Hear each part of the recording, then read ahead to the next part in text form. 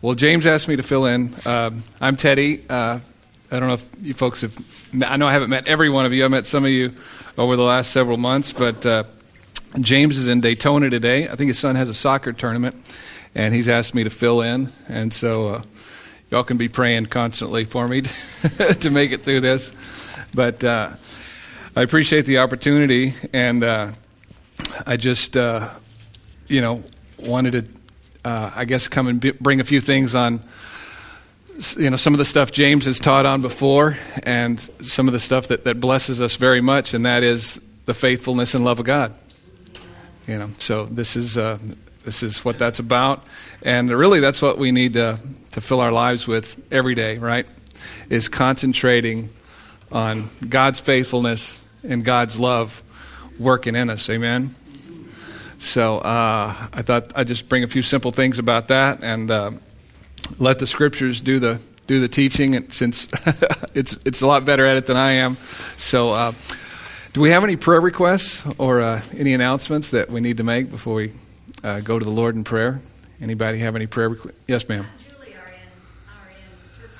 Okay, I knew they were going to be out of town, but I didn't know they were going to be out of the country. Wow. Okay. Wow. So that's where Scott and Julie are. Wow. Yeah, I talked to him, I guess it was last week, and he said, hey, we'll be gone for about a month out of town. So I said, oh, okay, I thought that meant, Kissimmee or something. Wow, yeah. Amen.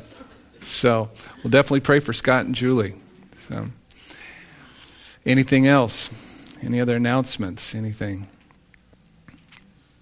Happy Father's Day to all the fathers. Amen. If you've got a father, call him, and hopefully you'll get a call today. It'd be a blessing, huh? Well, let's go ahead and go to the Lord in prayer. Father, thank you so much for this day. Thank you for this time we can get together and just share your word and share your love and grace and all these truths that are so edifying to us, Lord. Just help me this morning to bring just your truth and grace. And pray that you would just help all these people here in every single issue of their lives. I pray that you work through them, Lord, that the word just does its work for their edification and encouragement. And you just bless us by it, because of who you are. In Jesus' name we pray it. Amen. Amen. All right, let's turn to 2 Corinthians chapter 5. If you have your Bible. And I've entitled this, The Faithfulness and Love of God. And just want to read several verses here about Paul's ministry and what really us as ambassadors for Christ, our message should be. We hear different messages within the body of Christ, either whether it's over TV or over the radio or in churches. And we wonder, what is our message supposed to be? What is our mission supposed to be? What is the good news that we're supposed to give? Well, let's take a look at 2 Corinthians chapter 5, starting in verse 12. It says, "For we do not commend ourselves again to you, but give you an opportunity to boast on our behalf, that you may have an answer for those who boast in appearance and not in heart. For if we are beside ourselves, it is for God. Or if we are of sound mind, it is for you. For the love of Christ compels us, because we judge this, that if one died for all, then all died. And he died for all, that those who live should live no longer for themselves, but for him who died for them and rose again. Therefore, from now on," catch that, "from now on, we regard no one according to the flesh. Even though we have known Christ according to the flesh, yet now we know him thus no longer." And you've heard James say this many times. We look at people, we look at whether they're saved or lost, and we look at people, and we have to remember, God's not looking at them according to the flesh. There's no, special class of people that he likes one more or the other, or loves somebody more than another. Even Christ we don't know any longer according to the flesh, but according to the Spirit. He says there, "Therefore, if anyone is in Christ, he is a new creation. Old things have passed away. Behold, all things have become new. Now all things are of God, who has reconciled us to himself through Jesus Christ and has given us the ministry of reconciliation. That is, and catch this, that God was in Christ reconciling the world to himself, not imputing their trespasses to them, and has committed to us this word of reconciliation. That's our message today.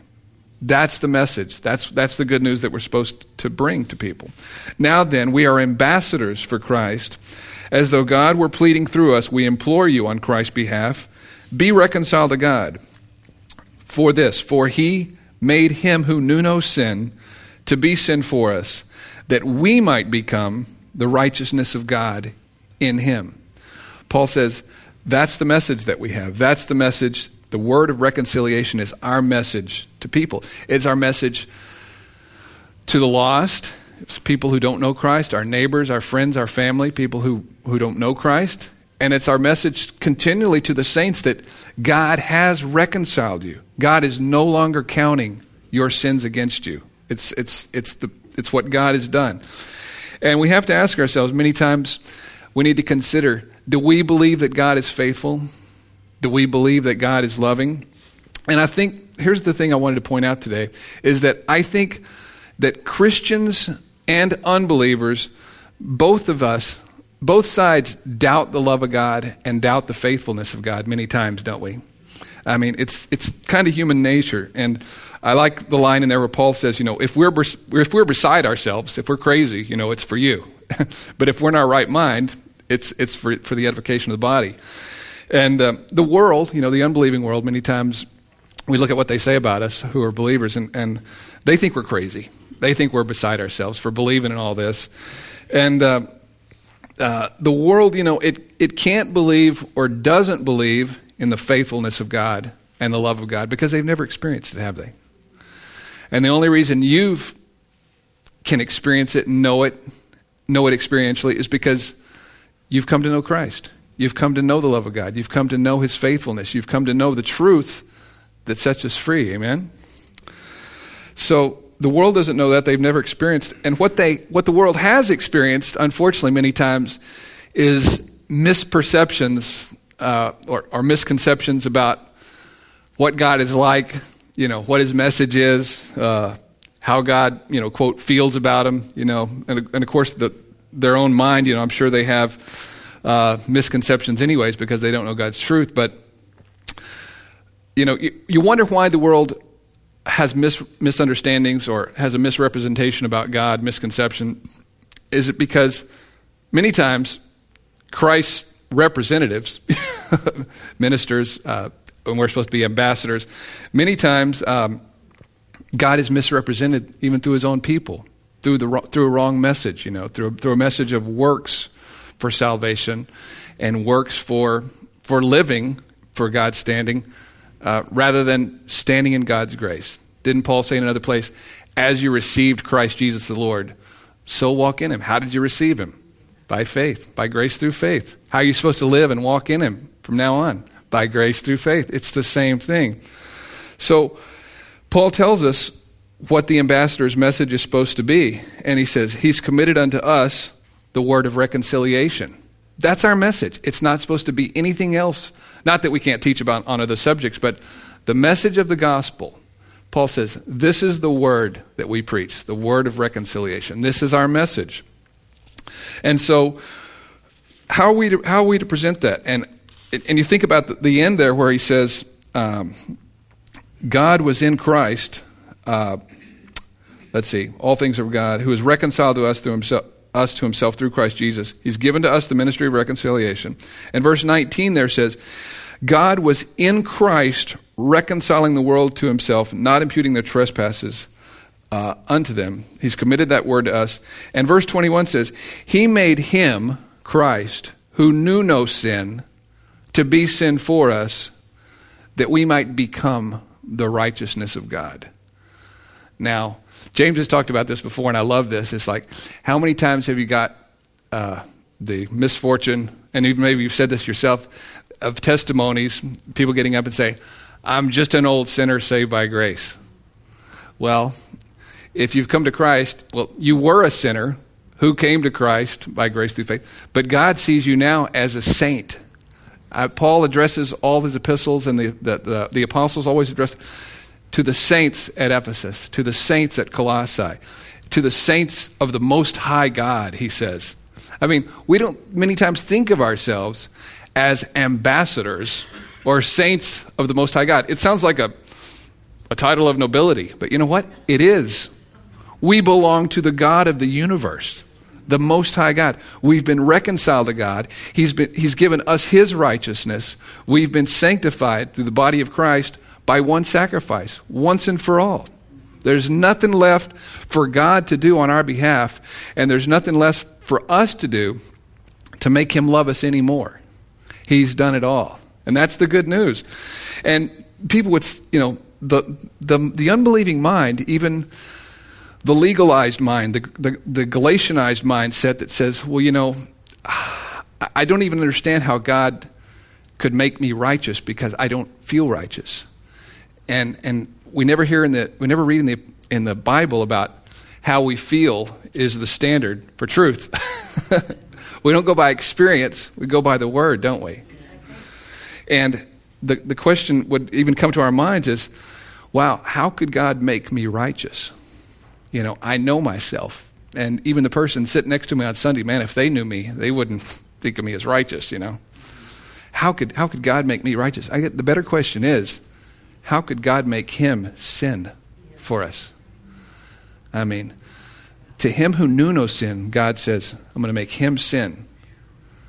That's the real question. We don't need to be so self-focused. We need to be Christ-focused, don't we? And think about, look, what a great sacrifice he made. Look what he did for us. And the Bible says in other places, looking unto Jesus, the author and finisher of our faith. He's the one that did it. Focusing on him. So we're ambassadors for Christ. We're not ambassadors for ourselves. We're ambassadors of his message, not our message, not our example, not our works. It's what he did. Paul says, look, if we're crazy, okay, think of it that way. But if we're in our right mind, okay, think of it that way. But listen to our message. Listen to what we have to say.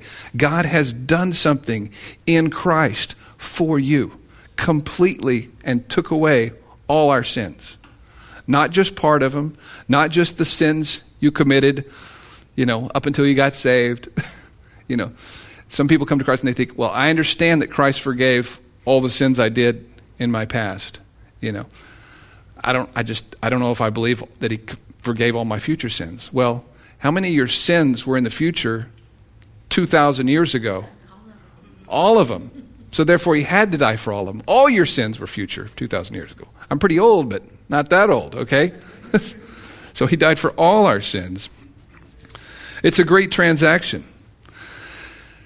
It says, he made him sin for us that we might become the righteousness of God. He takes all your sins and he gives you all his righteousness. That's a great deal, isn't it? That's the greatest deal you could ever get. And this is another thing, and I love James has talked about this before, and Clark as well, is God just doesn't see us as righteous once we come to Christ. Some people you talk to and they think, well, I think God looks at me through the Jesus lens, and he sees me as righteous and through Christ, but he's really sick at his stomach at me. No, he has made you righteous. He doesn't just put on Jesus glasses and say, well, you're okay. That's not how he does it. He sees you as righteous and completely cleansed. He's done it all for you. So he truly made you righteous, and you're completely cleansed by the sacrifice of Christ. Let's take a look at Hebrews chapter 9.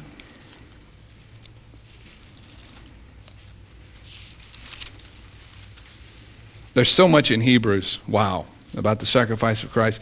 The whole book of Hebrews, if you start from the beginning, it's all about Christ is greater. Christ is greater than angels. Christ is greater than the prophets. Christ is greater than the priest. Christ has a greater priesthood. It's all about the preeminence of Christ. You go from Hebrews from beginning to end. And of course, the faith chapter, verse 11, where he's talking about, place your faith in him. He's done it all. He's greater, he's greater, he's greater, he's greater. He's certainly greater than you and me. Put your faith in him. He's greater than the patriarchs. He's greater than all. Hebrews 9, look at verse Let's start in verse 22. And according to the law, almost all things are purified with blood, and without shedding of blood there is no remission, or is no forgiveness. Therefore it was necessary that the copies of the things in heaven should be purified with these, but the heavenly things themselves with better sacrifices than these. For Christ has not entered into the holy places made with hands, which are copies of the true, but into heaven itself, now to appear in the presence of God for us.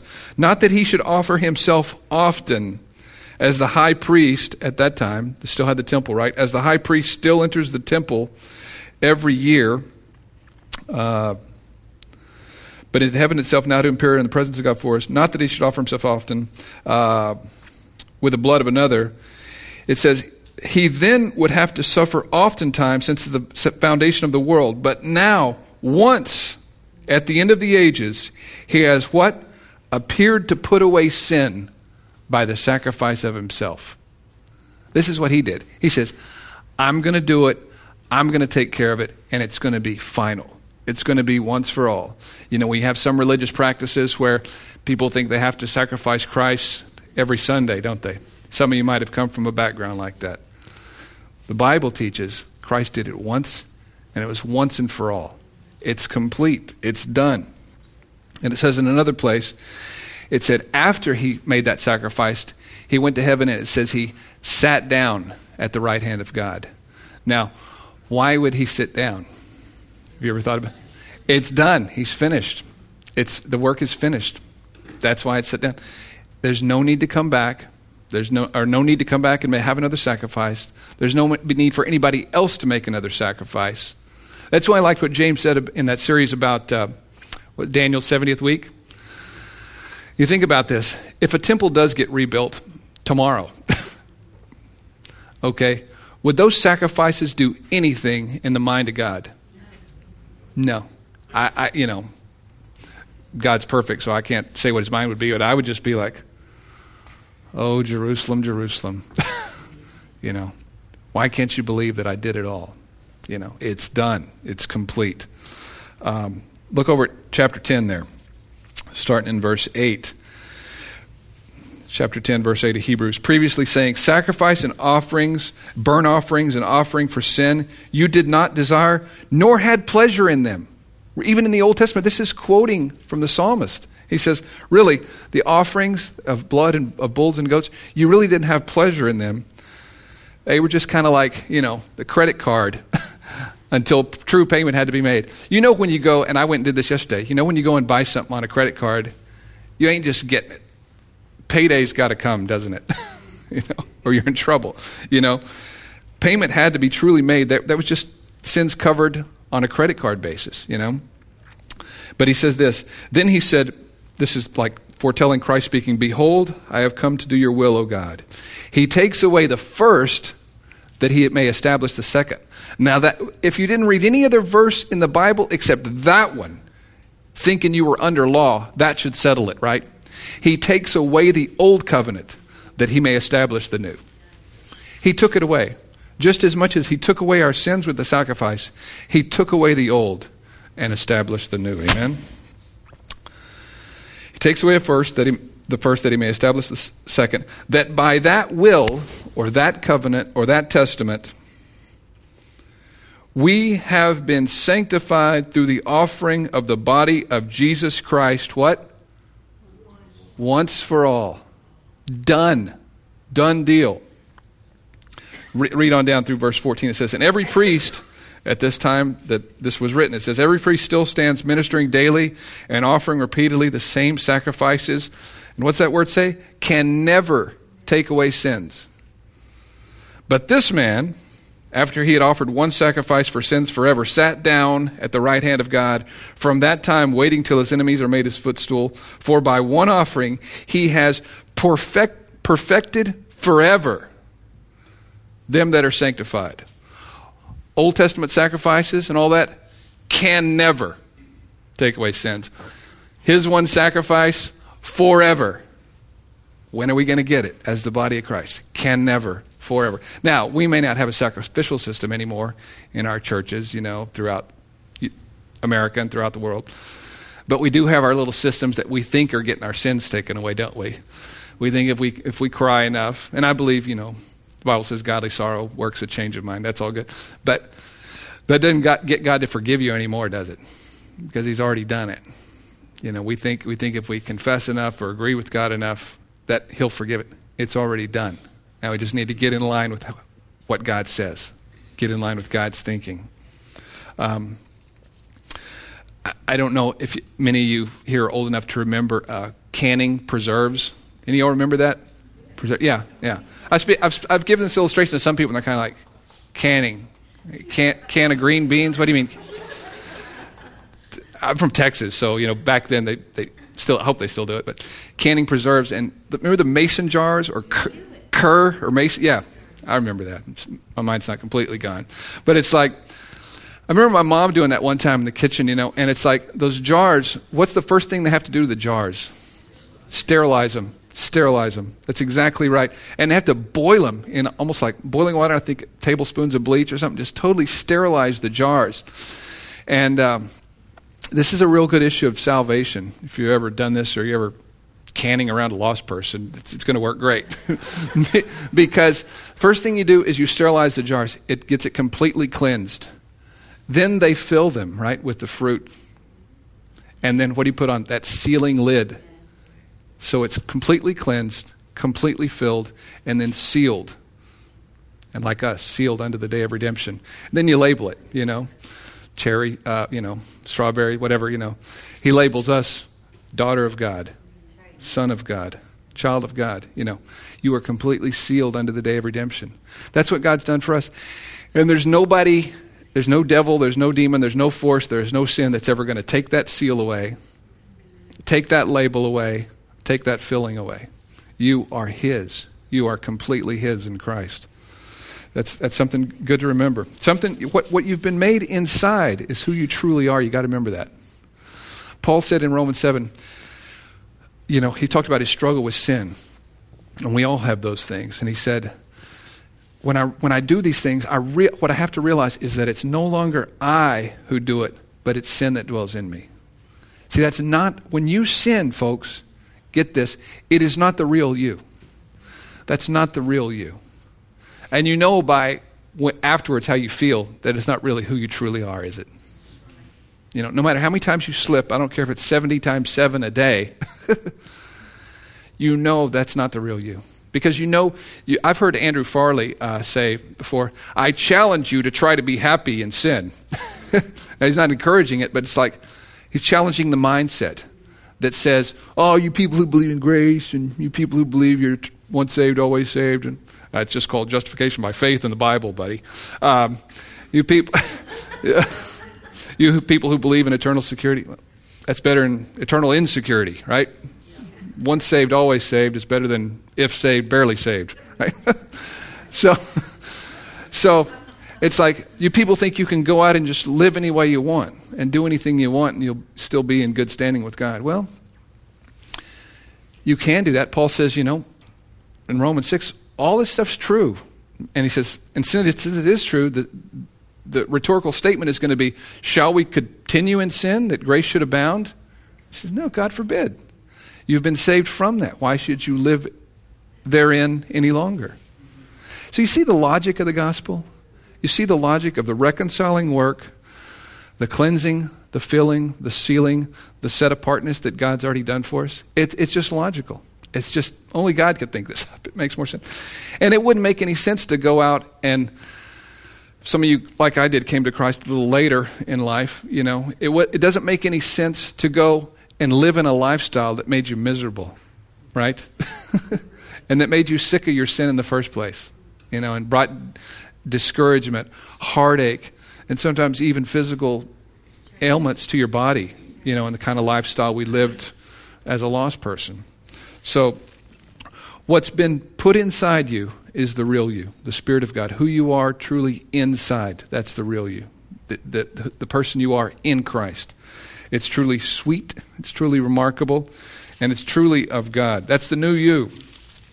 And now you know what? You're free. You're free to be the real you. People think many times, that the hypocritical side of so-called these Christians is the ones going to church, on Sundays, when I saw them living like that during the week. Actually, it's really the opposite. The hypocrite, the real you, is the one fellowshipping, reading, enjoying one another's company, loving the Word, loving Christ. That's the real you. The hypocritical side is the one that would slip up, gossip, do something, that's not in keeping with who you are. So anytime the enemy tries to send a message to your mind, you're a hypocrite. And doesn't he always put it in your voice, in your mind? Isn't it kind of like, see what you just did? That's the real you. Wrong. That's not the real you. That's condemning words from the enemy. That's condemning thoughts that either your own flesh, your own weakness, or the enemy, or whatever.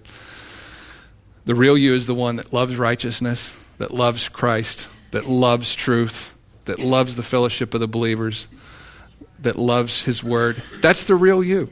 And we just need to walk in that reality. Now, that's what his new nature has done for us, And that's the only nature you have now, really. If you look up nature in Webster's dictionary, one of the definitions is what something is at the core of its being. We don't have a new nature and an old nature. We're not set up for failure. That's what many times is taught in Christian circles, that, you got your new nature, and that's Christ, and you got your old nature that's just as strong, just as big, just as powerful. And you think, I'm set up for failure, because I know my flesh, if that's the case. He's given you one nature. He's given you his nature, and that's who you truly are. And it's the nature you truly have. Now, experience and weakness notwithstanding, it's still true, isn't it? We need to keep coming back to the truth of the Word and saying, this is who I truly am in Christ. This is who he's truly made me. He's truly made me righteous, and walk in that. The old nature and the old man died in Christ. You've been raised to walk in newness of life. Let's look at 2 Corinthians chapter 3.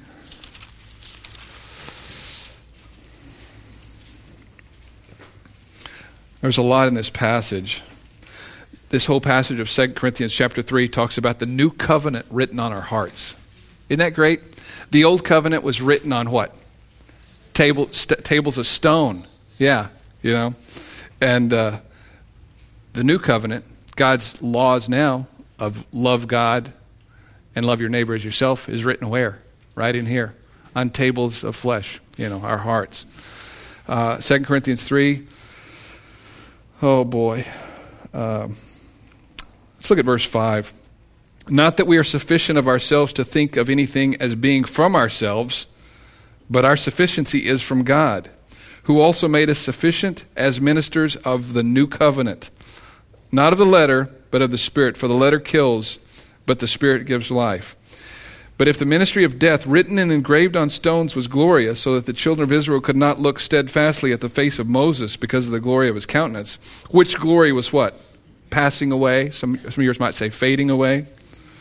How will the ministry of the Spirit not be more glorious? For if the ministry of condemnation had glory, the ministry of righteousness exceeds it much more in glory. For even what was made glorious had no glory in this respect, because of the glory that excels it.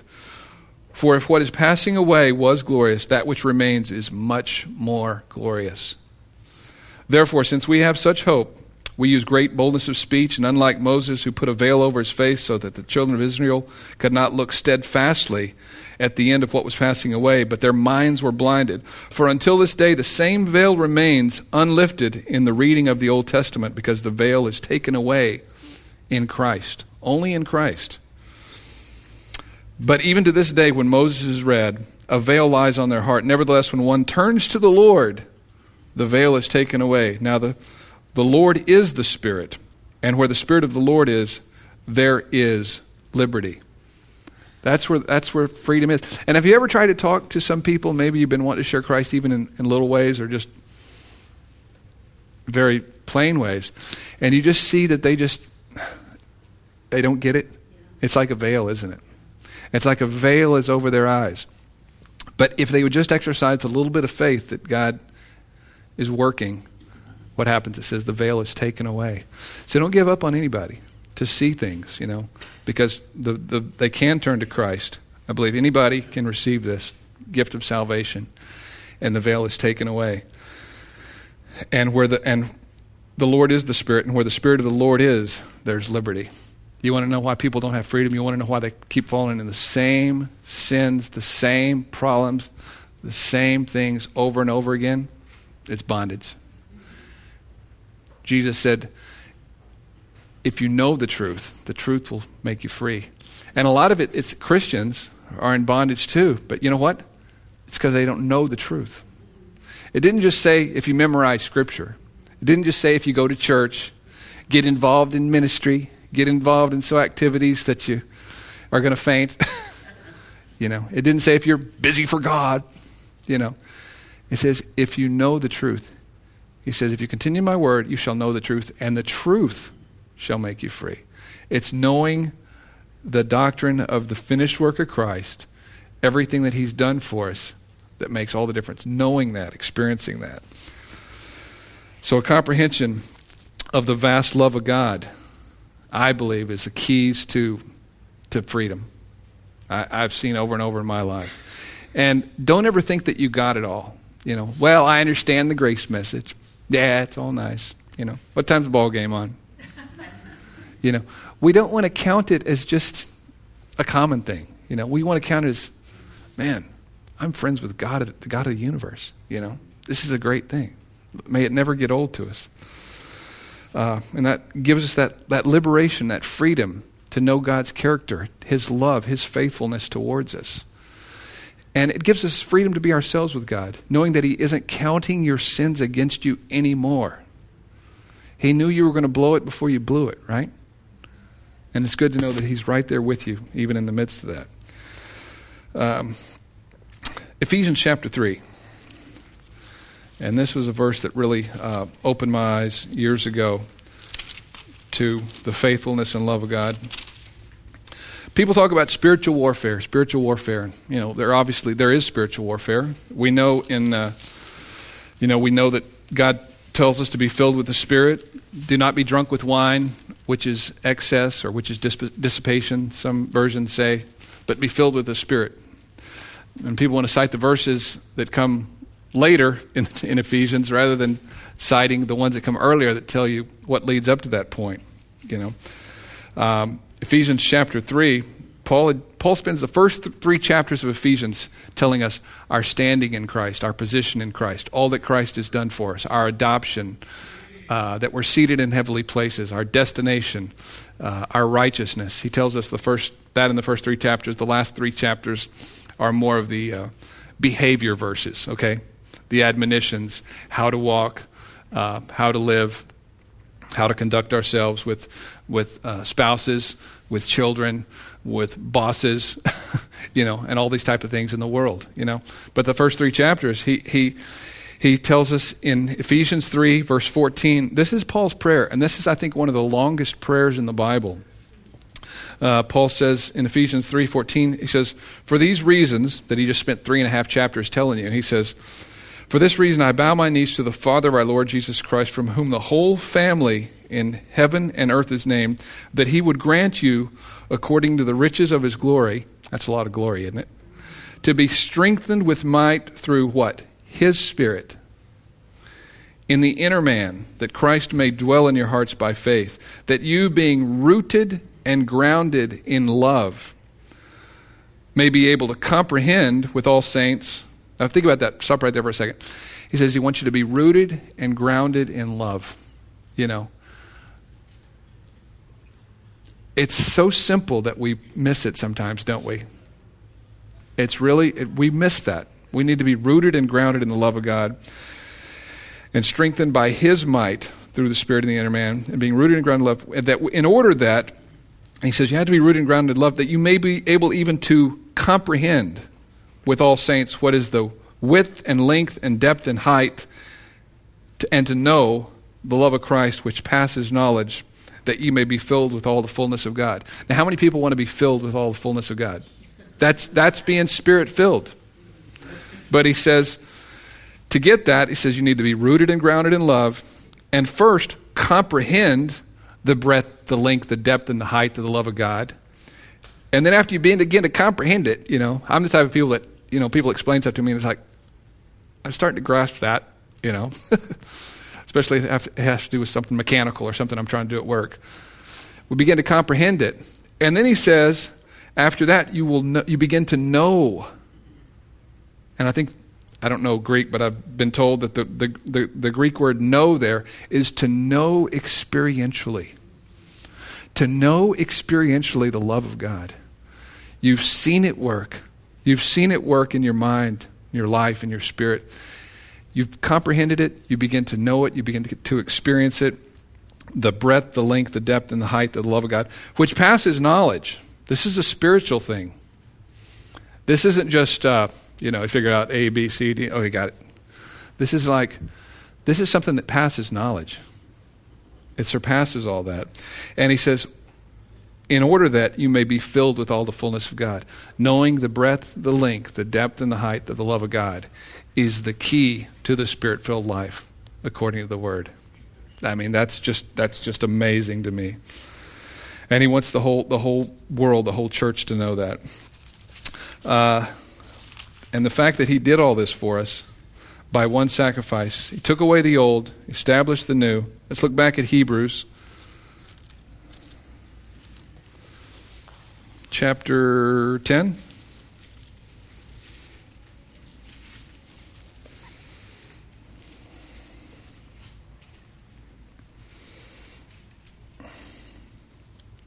Verses 18 and 19. Let's look at verse 17. He adds, their sins and their lawless deeds I will remember no more. Now where there is remission of these, there is no longer an offering for sin. Therefore, having boldness to enter into the holiest by the blood of Jesus, by a new and living way which he consecrated for us through the veil, that is his flesh. Let us draw near with a true heart and full assurance of faith. Think about that. Many people don't want to even talk to God, the lost mind especially, but many Christians have such a beaten down, condemned, guilt feeling about coming to God. And now I'm talking Christians. It's like, it's completely out of the order of what God tells us. I mean, God is telling us, look, because of Christ's sacrifice, we can come to God with confidence, with boldness, and in full assurance. These are the words God uses to describe how we can come to God as his child, as to what he's done for us. It's amazing, isn't it? What he's done. The question is, are we believing it? The lost person may think God is angry with them, but the Bible says that God reconciled the whole world to himself, didn't he? He's no longer imputing, no longer counting their trespasses against them. That's where we are. And it's been that way since Christ died. The lost person has an excuse for having, I guess, a guilt complex or feeling that God is angry with them. I guess the unredeemed mind has a reason for feeling that way. And you know what that is? Ignorance. They don't know the truth. They don't know. They don't know it. But Christians oftentimes, I'm going to say this, and this may sound kind of crazy, but I think Christians have a worse view of God many times than lost people. Because the more they disbelieve the message of Christ's reconciling work in Christ, it's to me like, how could you ignore this? How could you be ignorant? How could you walk in ignorance of this? Is what God's done. I heard a sermon one time of a president of a certain denomination, and this denomination has a convention. Okay? All right. And he was the president of that denomination's whole convention, I guess, which is over America.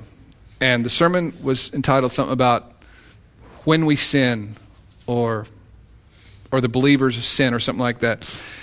And numerous times during the sermon, he said, and when you sin, God is angry with you. God is against you. God is angry with you. He is upset with you until you repent and confess and turn from that. And I'm thinking, like, how could a man who has this word in front of him, who's gone to seminary, who has had all kinds of training, who's supposed to know this word backwards and forwards, is supposed to understand, grace. How could he teach this? And the flock just like soaking it up like a sponge soaking up poison. And that's what it is to me. It's a mess. And you think about that. Here's the thing. We tend to just be so self-focused that, we only think that God, is thinking one thing at a time, but God is omniscient, right? He knows what's going on everywhere. And you think about, if God was angry at sin of one believer, another believer, until somebody, gets right, he is ticked off 24/7. All the time. Because people are what? Sinning all over the world. All the time. People are sinning all over the world. Some are ignorance of ignorance. Some are sins on purpose. Some are sins of omission, and some are sins of commission. And he'd be ticked 24/7. That is insane. But the fact is, Christ took away the sins of the world. And God is no longer imparting those sins to anyone in the world right now. And, it's a bad view. I mean, it's a bad view of people to have of a bad view of God. It's like this.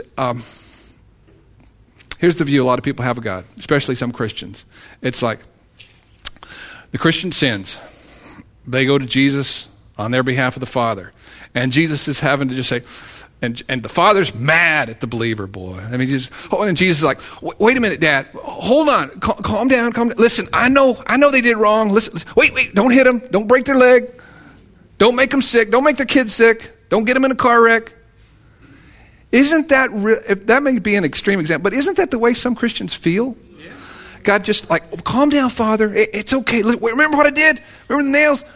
Okay, listen, y'all stay away from him until he calms down. He's got his recliner turned around, he doesn't want to talk to y'all right now. Isn't that the way a lot of Christians feel? Some of us have felt that way when, before we understand the truth. And that to me is very sad, very sad. We got to finish up here in a minute, but let me just say this. God wants us to just experience his love and grace, knowing that we have confidence before him because of what Christ did for us. Amen. And John talks about that in 1 John, talking about having confidence even in the day of judgment. We can't even imagine how many times we're going to sin till we die. But John says, listen, you believers right now, you can have confidence now for the day of judgment that's coming. And stand in Christ, totally righteous, totally complete in him, lacking nothing. We've been given everything. The Bible says we've been made complete in him. We've been made partakers of the divine nature. Then we've been given everything that pertains to life and godliness. Amen. Isn't that great? Isn't that great? So let's pray. Father, thank you so much for your word, your truth. And Lord Jesus, thank you so much for everything you did for us. And just all your greatness, all your love, your faithfulness. And we can truly say that you are faithful and you are loving because you are your faithfulness, your truth personified, and your love personified because of who you are. And we thank you in Jesus' name. Amen. Amen. Amen.